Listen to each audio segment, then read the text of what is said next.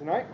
Just pray that you'd bless this time we spend together, bless the reading of your word, the study of the prophets in particular. God, I pray that you would help us to make sense of the Old Testament in a way that's useful for our personal growth so that we could read the word that transforms. Help us to understand it in a way that brings new knowledge that changes the way we think and act. We pray this in Christ's name. Amen. Okay, so let's start with the map. Y'all sick of the map yet? Nope. That's the right answer, Vince. Extra points. Okay. Hey, Brian. That's I'll have you know, last night, Vince was actually reciting it while we were going into John. Well, that's good to know, because he's fixing to have to do it again. He said, woo-woo. All right, every time I draw this map, it gets a little worse. I'm sorry. Y'all can follow it, though, right? I'm sorry, Vince. I thought he'd be proud of you. Close enough, okay? Global warming is all right, happening. global warming. There we go. Okay. So I'll just write them in this time. So we're saying Eden is here. Calling that Babylon. Wow. Babylon. And then Israel, Egypt. Okay.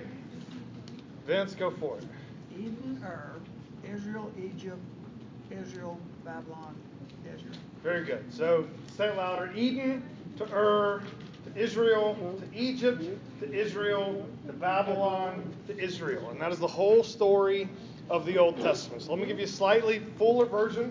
We do this every time. So God created Adam and Eve in the garden. Promptly they sin. Kicked out of the garden, they multiply, sin covers the earth, God destroys it through a flood, repopulates through Noah, whose descendants moved down into Persia. From Abraham is called to follow the one true God. He's promised to have this land. He has a son, Isaac, and then Jacob, and then the 12 sons of Jacob become the children of Israel who moved to Egypt in a famine, end up being slaves until they cry out to the Lord, and Moses delivers them by the Lord's hand. They receive the 10 Commandments, wander for 40 years in the wilderness. They enter the promised land, take over under Joshua, and then they rule by judges. And then there's a united kingdom for 3 kings, Saul, David, Solomon. The kingdom splits in the north and south. The northern kingdom immediately goes into idolatry. The southern kingdom remains a little faithful, but is always one generation behind. The northern kingdom sins. God sends Assyria to destroy them and scatter them. The southern kingdom repents and so is spared for a time. Then Babylon comes and destroys the southern kingdom, takes them back to Babylon, where they live in exile for 70 plus years, and then they are sent back home when Persia takes over, where they come and rebuild their temple and rebuild the wall around Jerusalem and await the coming of the Messiah. Then 400 years of silence, move to the New Testament. That's the story we've been studying. So this is week 7 of that study. We've detailed Tim to the beginning of Genesis, and so we covered, I think you did what? Creation, flood, and Abraham. And then we promptly moved through the rest of the Torah after that. So if we look at the 3 sections of the Old Testament, there's the Torah, the writings, and the prophets. The Torah includes which books? First 5. So Genesis, Exodus, Leviticus, Numbers, and Deuteronomy. Once we leave Genesis, basically all of the other books, Exodus through Deuteronomy, happen in what we call the Exodus. So it's all written by Moses during that time of wilderness wanderings. And then from there, we covered the period of time in Israel. So we went from the conquests to the destruction of the kingdom. So we went through, books-wise, we did Joshua, Judges, 1st and 2nd Samuel, 1st and 2nd Kings. We covered a lot of history over that time. Now tonight, what we're going to cover is the section of Scripture called the prophets. So that's what we're going to dive into. You have those listed there. And I just want to make a few notes about that. The English version of your Bible is a little different than the Hebrew version would be. So in the Hebrew version, of course, it's the same books, but it's just divided differently. We've said law, writings, prophets. We don't divide it out quite like that. So what we're looking at tonight is what we call the prophets. And if you say how many books are there in the section of the prophets, I'm going to say 14 or 15 or 16. Depends on what you count. Okay, so you'll see on the outline here, For sure, there's 12 minor prophets. And minor here only means short. Right? It has nothing to do with how important or significant their message is. It's just they're very short books of the Bible. If you've read through the Old Testament, has anybody read all of the book of Isaiah? Or Jeremiah? Or Ezekiel? All right, how's it feel to sit down and read one of those in one sitting? That can be very overwhelming. But how many of you have read Jonah in one sitting? You could tell the whole story of Jonah in a few minutes. You could sit down and read the entire book of Obadiah, because if you read less than the whole book of Obadiah, you're a really lazy reader, right? Or Malachi is very short. It's like a page and a half. Obadiah in some Bibles isn't even a whole page. So minor just means that they're short books. So in the Hebrew Bible, this was usually found on one scroll. So really they would say this was one book of the Bible. The 12 prophets made up one book. Then there were major prophets, which just means long. So depending on who you ask, there's either 3, 4, or 5 of those. So 3 would be Isaiah, Jeremiah, and Ezekiel. In the Hebrew Bible, Daniel is not included in the list of the prophets. He falls into the section of the writings, one, because he's older, second, because he's different. If you read Daniel compared to the other prophets, right? A lot of history, right? In some ways, it reads more like 1st and 2nd Samuel or 1st and 2nd Kings would. And then in other sections, it reads more like the book of Revelation does, right? So they didn't quite know what category to put it in, so it didn't end up in the list of the prophets. Now, when we talk about the prophets in English, though, we usually include Daniel. And then, of course, Lamentations. Who's read Lamentations? What's that book about? Sorrow, sadness. That is also usually counted in with the writings rather than the prophets. However, who knows who wrote Lamentations? Jeremiah. And what was Jeremiah? One of the prophets. And so he wrote one of the big major prophets. And so usually in English settings, we do lump that in to the prophets. So if you say, so there was a video I was going to show you, but I hate technology and it didn't work out. I'll tell you to look at it. They say there's 15 books. And you look at my list like, well, there's 16 or 17. Okay. And you'll see at one point which version of the list they're using. But that's why there's differences. So that's what we're talking about, is those books and those stories and really those oracles. So before we get really into their main content, let's try to define what a prophet is. This is very important especially in our modern setting, because we use the word prophet much more specifically, much more precisely than the scriptures do. So somebody wanted to just venture a definition of, let's define prophecy. Then we'll move to the person doing it. What's prophecy? What makes something prophetic? God spoke it. All right. God spoke it is one answer I've heard. What else would you say? Future? Future. Truth? Truth. Yeah. I mean, it's certainly, if God is a source, it must be. Forth telling. Uh-oh, somebody's read something before. Do what? A message from God. I like the word message. Message. I want to point at God. Message from God. Okay, so here's what goes wrong in English. When we think of prophecy, we almost exclusively think in terms of foretelling, telling the future. Almost compared to the whole, almost none of Old Testament prophecy is prophetic, if that's how we mean the term. Now, that's not to say that there isn't prophetic scripture. There's a lot of it. There's also a lot of prophet scripture, and most of it is not telling the future. So here's the definition.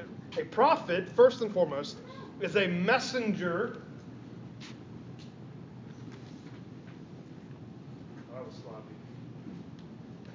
Messenger for the Lord. Even in the New Testament, this distinction is continued to be used.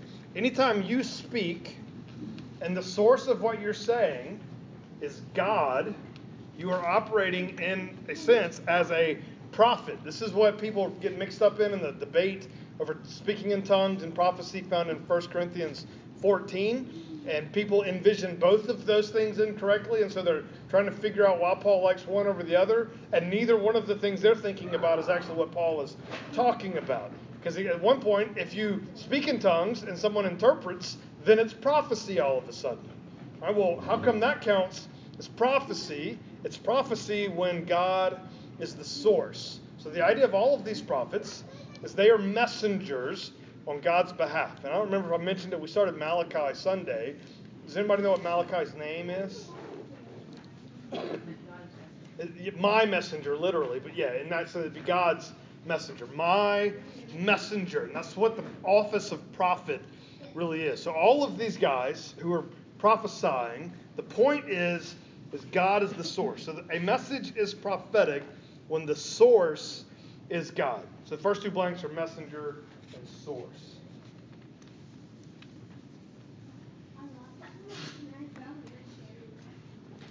All right, next. So the vast majority of Old Testament prophecy is forth-telling.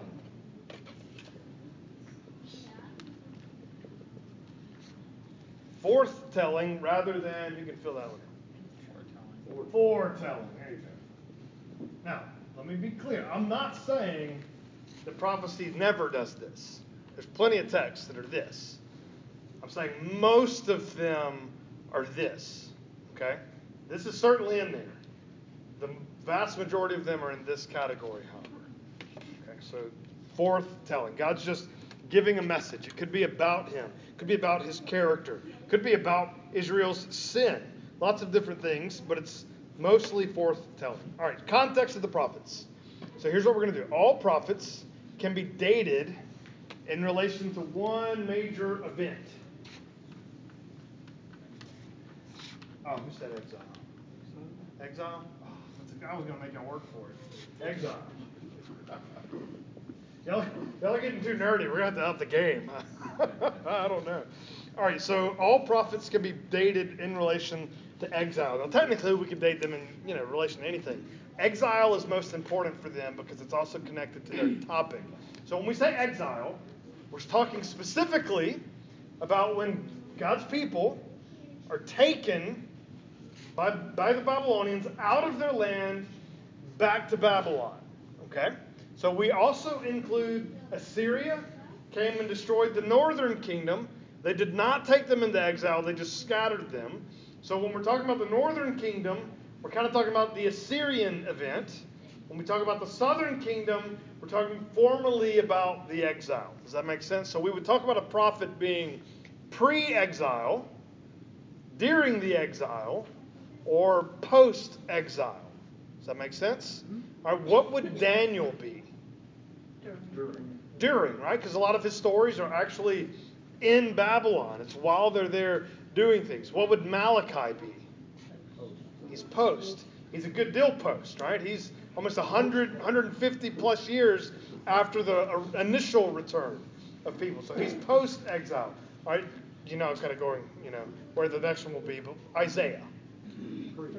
Pre, right? The famous Isaiah prophecy, Isaiah chapter 6, in the year that King Uzziah died.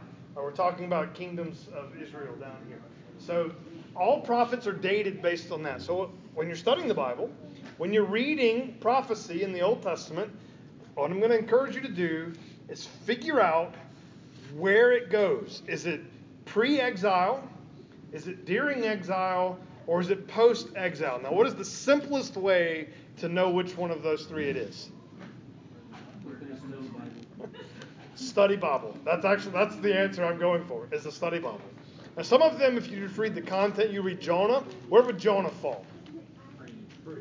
It's pre, right? What's going on in Jonah? He still has a nation. He's worried about the Assyrians, which is Nineveh. So context can tell you.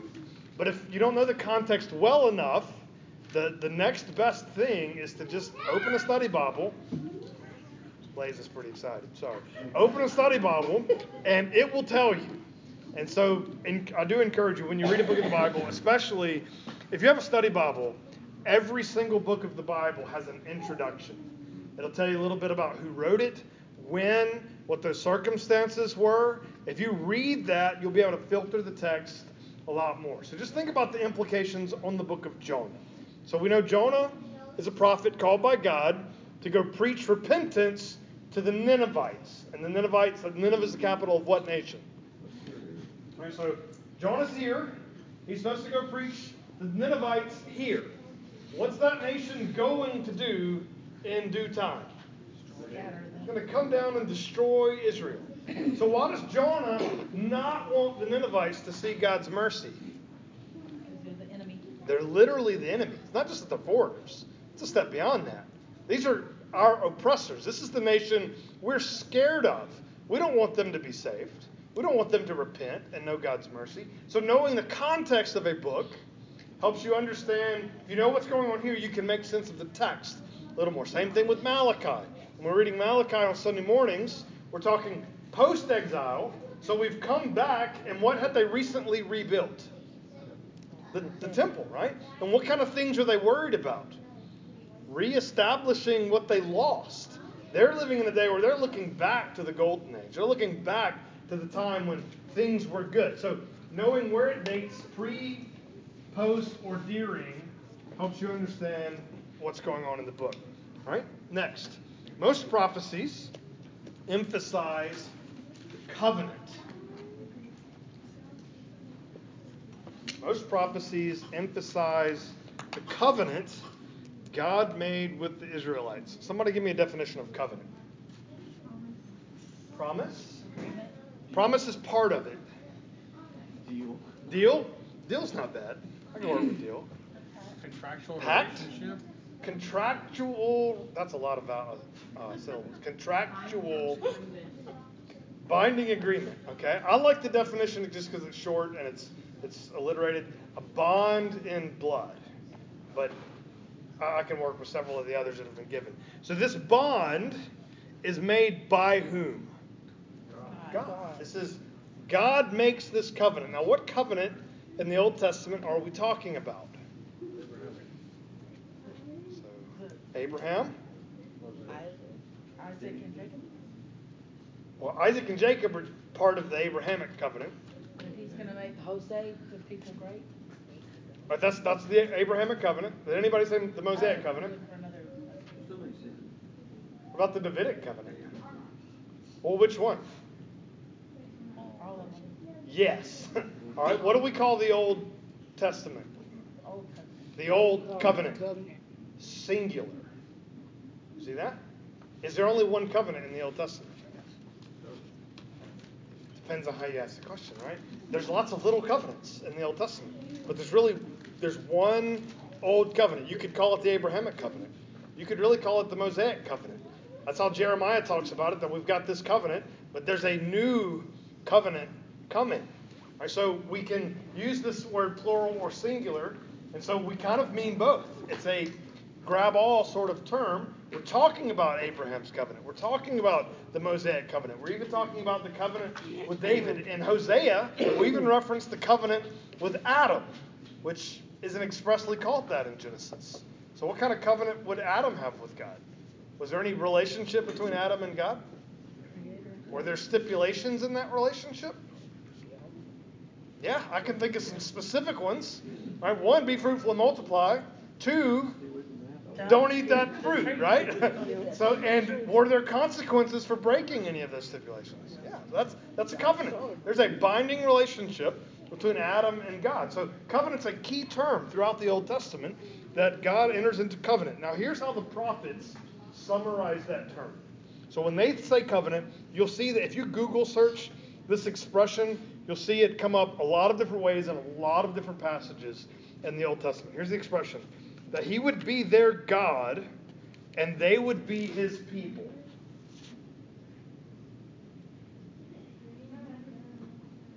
It's like, well, which covenant is he talking about? And that's all of them, right? Every covenant could be summed up in that. That's the point of there being a covenant relationship. I'm God, he says. You're the people. That's the relationship. God to people. So the prophets, by and large, are emphasizing that covenant with God and his people. Now next, the prophets are rich because of this in Torah imagery. What big event happened in the Torah? Gets more book space than any other event. The Exodus, right? Gets a whole book named after it, but Leviticus, Numbers, and Deuteronomy all have to do with that one major historical event. When you read the prophets, you'll see that referenced almost more than anything else. There's always pointing back to that time God delivered them. It's almost like God is saying, hey, I saved you. You owe me. In fact, that's the New Testament pattern, right? Where do good works come into the pattern? After salvation, right? They don't save us. They're produced by salvation. God saved his people, then gave them a law, right? He didn't give them a law and then saved them. The order is even in the Old Testament. That did not change between the Old and New Testament. The prophets reference that a lot. All right, so let's talk about the message. You read this in different books, and I've actually, while I'm thinking about it, on the back, I have some specific references. These are just, well, one is study Bibles that I like. The next two are specifically about how to read the Bible. These are both excellent books, especially the How to Read the Bible for All It's Worth, because that book is only like 200 pages. The other book is like 800. So, that one's good, and it surveys every type of book in the Bible and how you should read it and what you should pay attention to. But across the board, you'll see some very similar things in any book like that about the message of the prophets. Number one, the prophets call out what? Sin. It's one of their main things. That's what we call it forthtelling instead of foretelling. Because when are the people sinning? Later or now? Now. Yes. This is, okay, fair enough. So, but he's pointing out, this is what you are doing. This is what you have been doing. And most of the future isn't what you're going to do. Rather, it's what I'm going to do, God is saying. So here's what you're doing. Here's the things that are going wrong. Now, I'm going to summarize all of that down to 3 categories. Now, we could get a lot more precise than this. So the first type of sin that he calls out would be, he calls out sin religiously. Golly. Religiously. So what main sin are we talking about here? Idolatry. All right, so what is idolatry? Worshipping other gods. Putting anything above God. Well, so we would say putting anything above God. Now, in their context, it was more specific than that, right? So worshiping created things. So can you think of any Old Testament examples of this? Ashtoreth, Bel, Dagon. Dagon, the half fish man. It's like the merman god. He's an interesting creature if you look into him. Golden calf. Do what? A golden calf. Oh, that's good. Most of these gods, it's not just that God's people are bowing down and worshiping something they made. Okay? There's an ideology that goes with this. Gods require, whatever you worship, you sacrifice to. That makes sense? Do we still sacrifice in the New Testament? Yes. Yeah. It's just not animal sacrifice, right? What do we sacrifice? The whole body, right? The whole will of your whole person. This is your sacrifice before God. You surrender your worldview to the biblical worldview. So what would you sacrifice in another idolatry? Right? Those who worshipped Molech, what did he require? They would pass their children through the fire. And that's a reference to what? You killed them, yeah. They would sacrifice children to the Lord or whatever they believed in. And in some cases they did it to the Lord thinking they were doing the right thing. These are not just, when you think of idolatry, I don't want you to think of people bowing down to like a stick. That certainly happened, but that stick was an ideology. And what God's people were good at doing was, well, I won't bow down to Bel directly. I'll just incorporate those things about Bel into our version of religion. Let's just call that Yahweh. Because isn't God really the real God? And we'll just pretend those things about Bel are really true about Yahweh. Do we ever do that in the New Testament? New Testament era in the Christian church? Can you give me an example? You don't do it, but some people do that. Yeah, Allah and the God of Christians is the same God. No? No, not at all. What else do we do? There's a big move in some churches to incorporate earth features into their sanctuary. Worship of earth. That's literally old paganism creeping its way back in. Okay. Astrology. Oh man, astrology is a big one. Okay, so we had paganism, so earth-based worship coming in certain ways, and astrology is actually pretty big. A lot of people want to, there's just so many. So I heard things. there's Christian tarot card readers now. I heard of Christian tarot card reading. I have. I heard that. I heard it. There's some passages in the Old Testament I'd like for them to read. Yeah. No, it was on. It's recent. I can't remember where I heard it. Yeah. Not with you. I'll just sit over here. Yes. Wow. Okay. It's syncretism. There you go. That's where we're going. Idolatry a lot of times wasn't idolatry in a pure form. It was idolatry in the form of syncretism. Let's take elements of that worldview and let's bring them into our own. Let's make that part of Christianity. We even have a word for that in Christianity. Call it. That's not the one I was going for. Okay. We baptize things into Christianity. But we'll just take it in as long as we call it Christian and fully absorb it. Easter Bunny. Okay, sorry, we'll keep going. I'm going to get myself fired. Okay, probably not in this group. Just don't tell anybody else. Okay, that's religiously. Let's move on. So, also politically.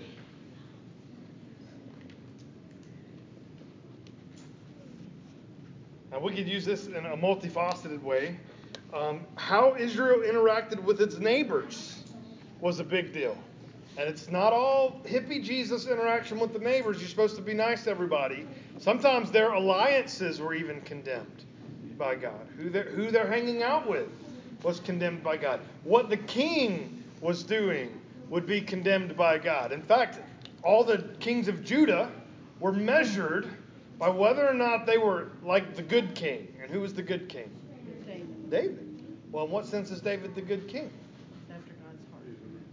He didn't do idolatry. Now, we could get real formal and be like, well, any sin, if you're no, not in the formal sense. No, David never committed idolatry. He was permanently and 100% always faithful to Yahweh. A lot of the kings of Israel were not. What did they invite into the land? They would set up temples to other gods. Pacify the people. It's good PR, right?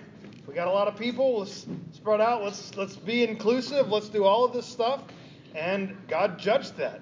There's one king, Omri. I always forget his name. I always want to say Omni, but that's the omnipotent stuff. Omri, world history-wise, great king. Expanded the borders of the kingdom, and he did a good job. The Bible has like one paragraph about him. He put up idols. He's a horrible guy. Move on. That is the judgment. That's how it works. God judged his rulers from that perspective. How did they handle politics? Remember when Hezekiah got judged for bringing the Babylon king? That's a beautiful example. Look at the treasures. He was showing off the treasures of Israel to a foreign nation. He got in trouble, got judged for it. Even David, when he took the census that he wasn't supposed to take. A lot of political situations going on. All right. I mean, do you think in today's church there's a big movement about bringing homosexuals into the church, into the pulpit and other places? I would say there's not a big movement in the church, but there is a big movement among people who call themselves Christians. Okay, I'll go along with that. So, I would say that one's as big enough a deal to. If y'all are doing that, I can't even say you're in the same camp as me. Like that, those things are so abundantly obvious in Scripture that I don't know how you can do it at all. So. Call yourself Christian. Yeah, right. I mean, make a new religion. In America we have freedom. You can be wrong. That's okay. It's kind of like being pro-abortion and being a Christian. I don't see how that works. Oh, and unfortunately, the vast majority of evangelicals were at the time of Roe v. Wade. That's shameful American history there, especially our own denomination. Okay. I don't want to go there. I'll get sad and wrathful and have to calm down. And I wasn't born yet, so it's like really judgmental. Like, you gave me this heritage to inherit. Okay, I'll calm down. Never mind. So, prophets call out sin religiously, politically, and then number 3, socially.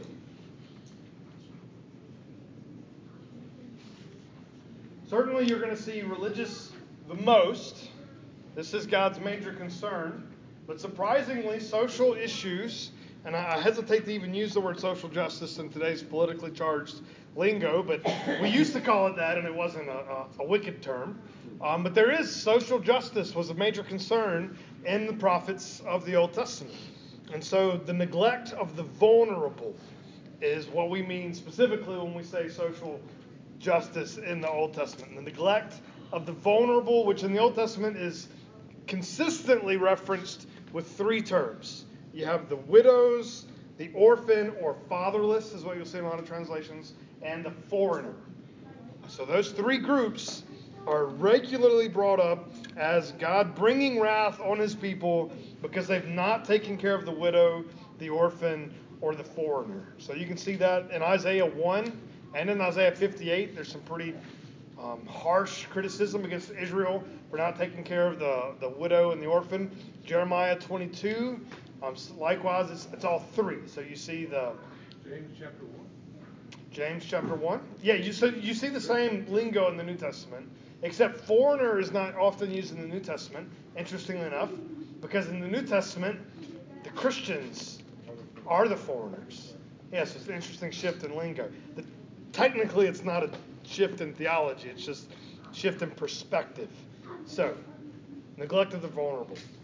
All right, the prophets anticipate, because of this sin, a lot of prophecy is about what God is going to do in response to that sin. What do you think a good summary word for that is?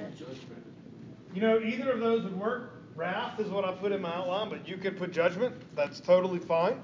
This is God's just anger being poured out. Now, I want to fill in the next 2 blanks, and then I want to go back and look at a passage in Isaiah that illustrates some of this.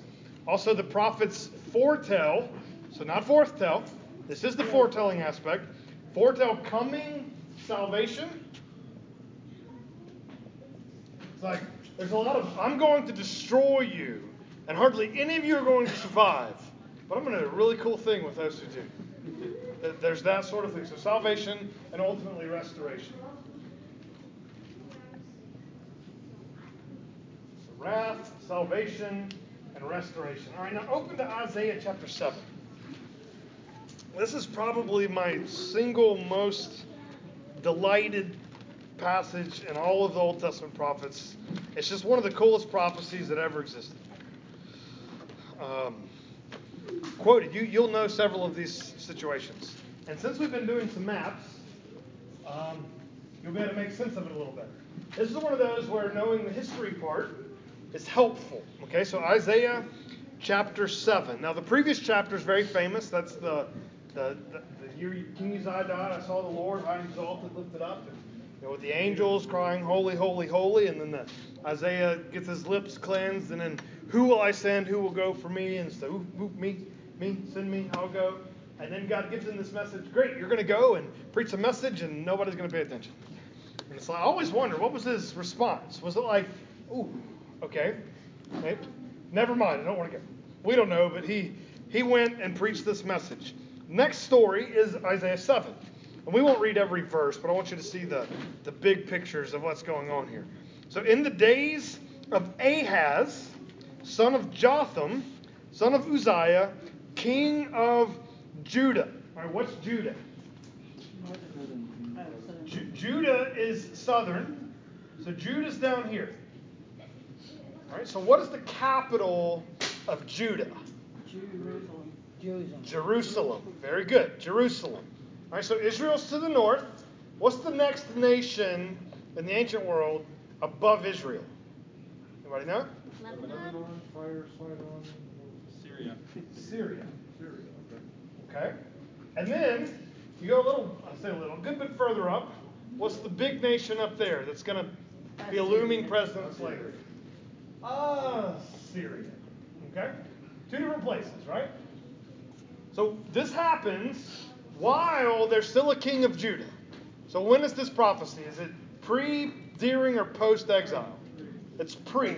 You know this is a pre-exile prophecy. All right? And it's kind of a narrative. So when that happened, the king of Judah, Rezin, the king of Syria. So what's Rezin the king of? Syria, the north neighbor to Israel. So Rezin the king of Syria, and Pekah the son of Remaliah the king of Israel. So who's the king of Israel?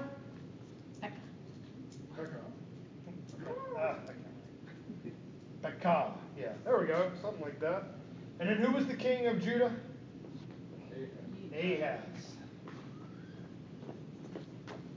So there's Rezin, there's Pekah, and Ahaz. That's a Z. I don't know. I need to take courses on public writing. Ahaz.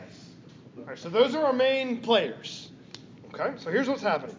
So it says, they came up to Jerusalem to wage war against it, but could not yet mount an attack against it. Now, who's doing the attacking? Syria.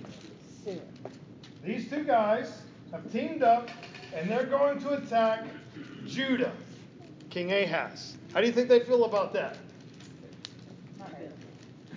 Scared, right? It's terrifying. Two nations united. How many tribes were in the northern kingdom? 10. How many were in the southern kingdom?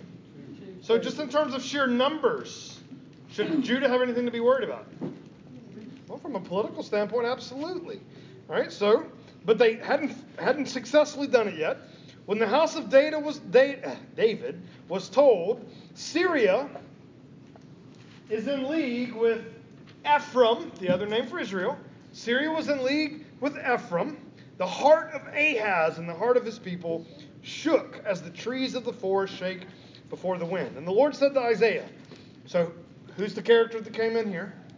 It's the prophet. So now the Lord said to Isaiah the prophet, go out, meet Ahaz, you and Shear-Jabab, your son, at the end of the conduit of the upper pool on the highway to the washer's field. And say to him, be careful, be quiet, do not fear, do not let your heart be faint because of these two smoldering stumps of firebrands at the fierce anger of Rezin and Syria and the son of Remaliah, because Syria with Ephraim and the son of Remaliah have devised evil against you, saying, let us go up against Judah and terrify it.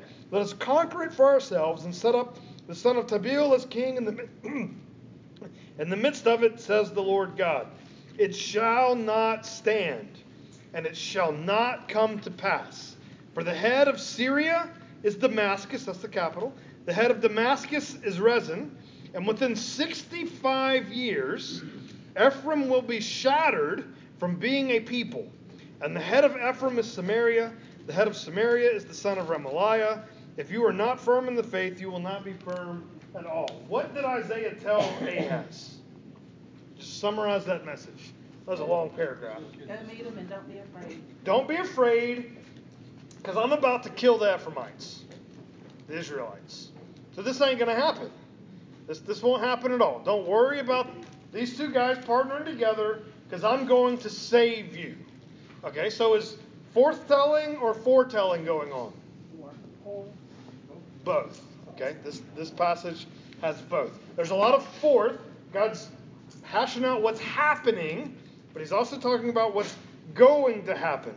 And the Lord spoke to Ahaz, ask for a sign of the Lord your God. So the idea is Ahaz can name the sign, and God will do it to prove that this is true. Okay? You understand the scenario? So if God said, I'm making this promise to you, ask for a sign. I'll do some sign to prove to you that I'm going to do it. Now we'll summarize the rest. Ahaz goes, I'm not going to do that. Why do you think he doesn't want to do that? Afraid. He doesn't care. And so God gives him a sign anyway. Let's pick up in that sign. It says, verse 14, therefore the Lord himself will give you a sign. Behold, the virgin shall conceive and bear a son, and you shall call his name Emmanuel. All right, so Ahaz, the sign given to Ahaz is that a child will be born called Emmanuel, and a little further, he shall eat curds and honey, and when he knows how to refuse good and choose evil, for before the boy knows how to refuse evil and choose good, the land of these two kings you dread will be deserted. So a son's going to be born, and before he's 2 or 3 years old, these two nations are going to be destroyed. Well, who's the son? Oh, well, okay, so let's just think about it for a second. If it's Jesus, how useful of a sign is this? So timing-wise, we're like almost a millennia later. This child's going to be born. About the time he's born, Ahaz, you'll know that this isn't going to happen. Well, by then, a millennia has gone by, right? Okay? Now with me? That's a little weird, isn't it? All right, so there's a little more drama that goes on, but let's jump down and start in chapter 1, verse 8. Okay? Are with me?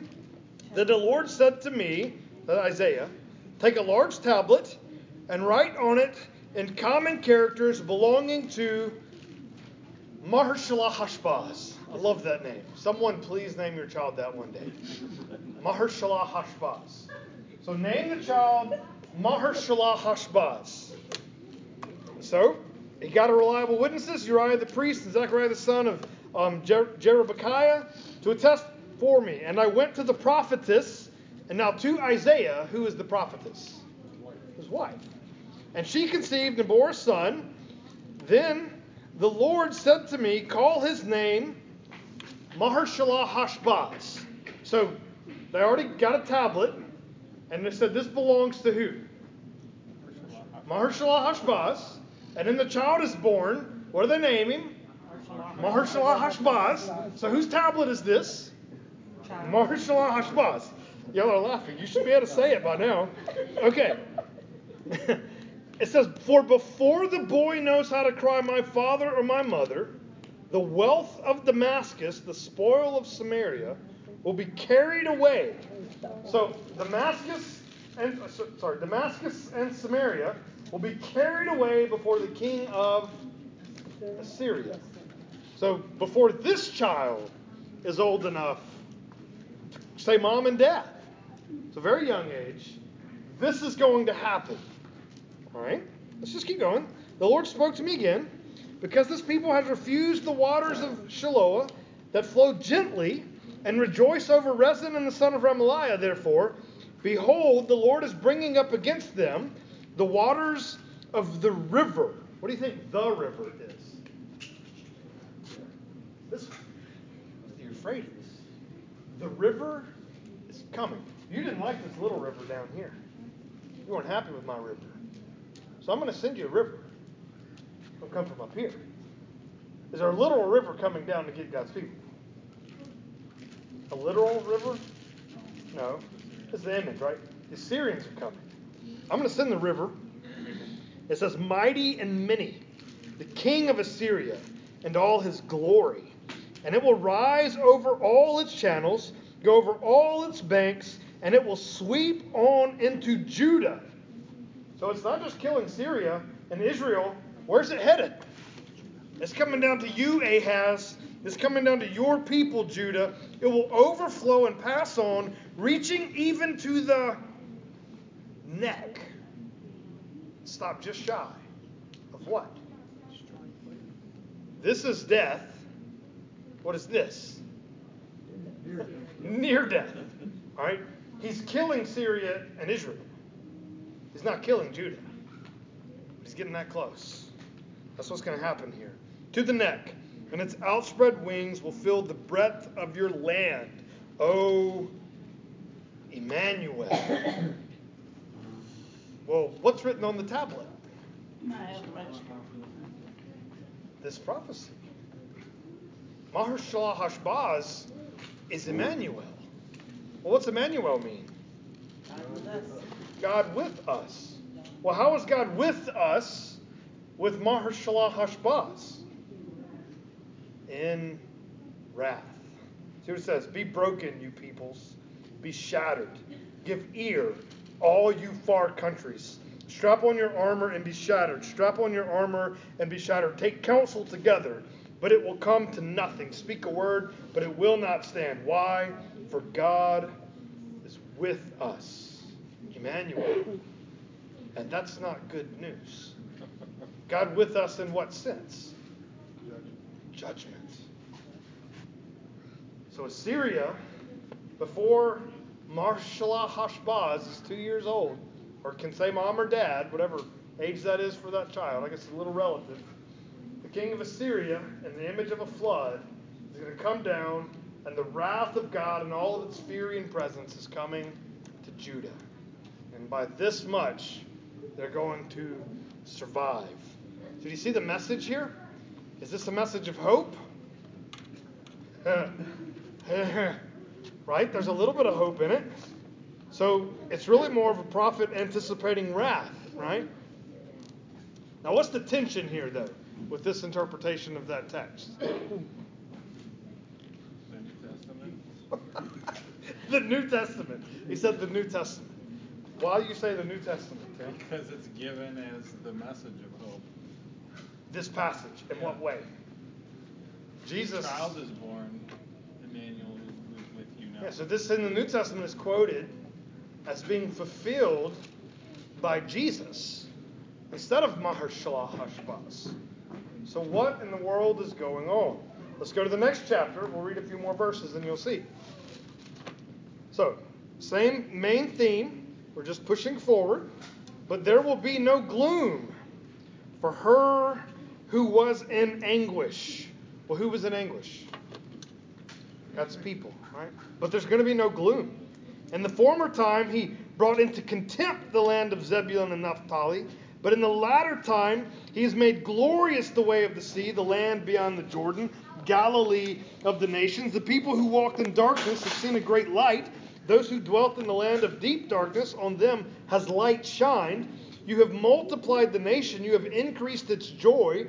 They rejoice before you as with joy at the harvest, and they are glad when they divide the spoil. For the yoke of his burden and the staff of his shoulder, the rod of his oppressor, you have broken, as on the day of Midian. For every boot and the tramping warrior and battle tumult, and every garment rolled in blood will be burned as fuel for the fire. For to us a child is born, to us a son is given. The government shall be upon his shoulder. His name shall be called Wonderful Counselor, Mighty God, Everlasting Father, Prince of Peace. Of the increase of his government and peace there will be no end. On the throne of David and over his kingdom, to establish it and to uphold it with justice and with righteousness from this time forth and forevermore. The zeal of the Lord of hosts will do this. So does the prophecy end with wrath, or does it end with restoration? Restoration. So sure, Mar-Shalal-Hash-Baz in a certain sense is the Emmanuel child, but not capital T, the Emmanuel child. There's another child who will be God with us. Did God come with us in his fury and wrath that time? It's a trick question. Yes, he did. And he poured it all out. But that cup was drank. And Christ is with us, wrath absorbed. So it is a glory text. He is on the throne of David. So you see what's going on here? There's calling out sin. There's wrath is coming. Judgment, condemnation is certain. But restoration is coming. That's just a common theme throughout the Old Testament. We're out of time, so let's just walk real quick through these others. So the text, when you're reading them, the texts are structured around oracles. So if you read through Isaiah and it doesn't feel like every section is related to every other section, it's because it's not. Okay? There's a lot of ways in which Isaiah, Jeremiah, Ezekiel, kind of like anthologies. It's collections of these stories put together. They're not necessarily in a specific chronological sequence. Isaiah has prophecies in 5 chapters. Then in chapter 6, he gets called to become a prophet. Well, which order do you think that happened in real life? You know, he was called first, right? But the story's not presented that way. So when you're studying the prophets, look for how big is this story and read that story as that story. And then when you read the next section, figure out how big is the story. Subheadings help. And a lot of Bible subheadings will give you those sections. So read in oracles. Most books have little to no book length structure, unless it's super short like Jonah. Jonah's very direct. It's connected. Longer books, very seldom is there book length structure. Prophets are filled with vivid imagery and non-literal language, meaning that river never overflooded its banks and came down to Judah, right? That was symbolic of something else God was doing. You see that all over the Old Testament, all over the prophets. Very vivid language. Many prophecies are written in poetry, but you read poetry a little differently. There's a little more freedom in wording, and it's a little more rigid in structure because of that. And in English, unfortunately, doesn't flow that well, because Hebrew poetry and English poetry are radically different. They write in parallel structure. We write in rhyme, or in instead of meter. Right? For them, it's parallelism. So they would just say the same statement twice in two completely different ways. And then there's a lot of chiasms where whatever they say first, second, and third, they'll say third, second, and first. And it makes this pattern. This is very different. So just like for us, I could say knock, knock. You know what comes next. And their culture, parallelism and chiasms were part of it. And so when you read it and wonder, why was it worded like that? In Hebrew, it's well done poetry. You translate poetry and you lose some of that. So just know that when you're going through, that's why it's like that. And then some prophecies have what we call near-far tension. Near-far tension. And that's the reason I use that passage in particular tonight, is because it's an excellent example of near-far tension. Is the prophecy about Maher-shalal Hashbaz, or is the prophecy about Jesus? Yes. Yes, it's both and. So chapter 9 couldn't in any sense be about Maher-shalal Hashbaz. All right, in the immediate context of chapter 7 and 8, seems like it's exclusively about Maher-shalal Hashbaz. And you have this tension between, how can you have both? Well, the way you can have both is you can have a Maher-shalal Hashbaz, and then you can have a Jesus. And there's a lot of passages like that in the Old Testament. And you'll see that as you read through the prophets. Look for that tension, and you will find it. Okay, sorry, I felt like we're moving quick there at the end. Any questions on the prophets in general? If you're looking for a question on a specific prophecy, we're probably not going to go there. But any general prophet questions in the Old Testament before we close out? Do what? Spell it for us.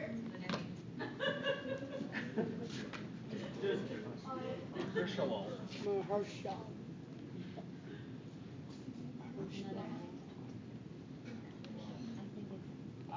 That's as close as I can do. One letter wrong. Good job. Don't let them think it either. Oh, wow. Okay. You have now arrived. I've arrived. That's because that word is Hebrew, not English. If it was English, it wouldn't be spelled like that. It'd have extra letters and H's. There'd be eight more letters in it. I don't know. Okay. All right. So before we pray, any specific prayer requests tonight before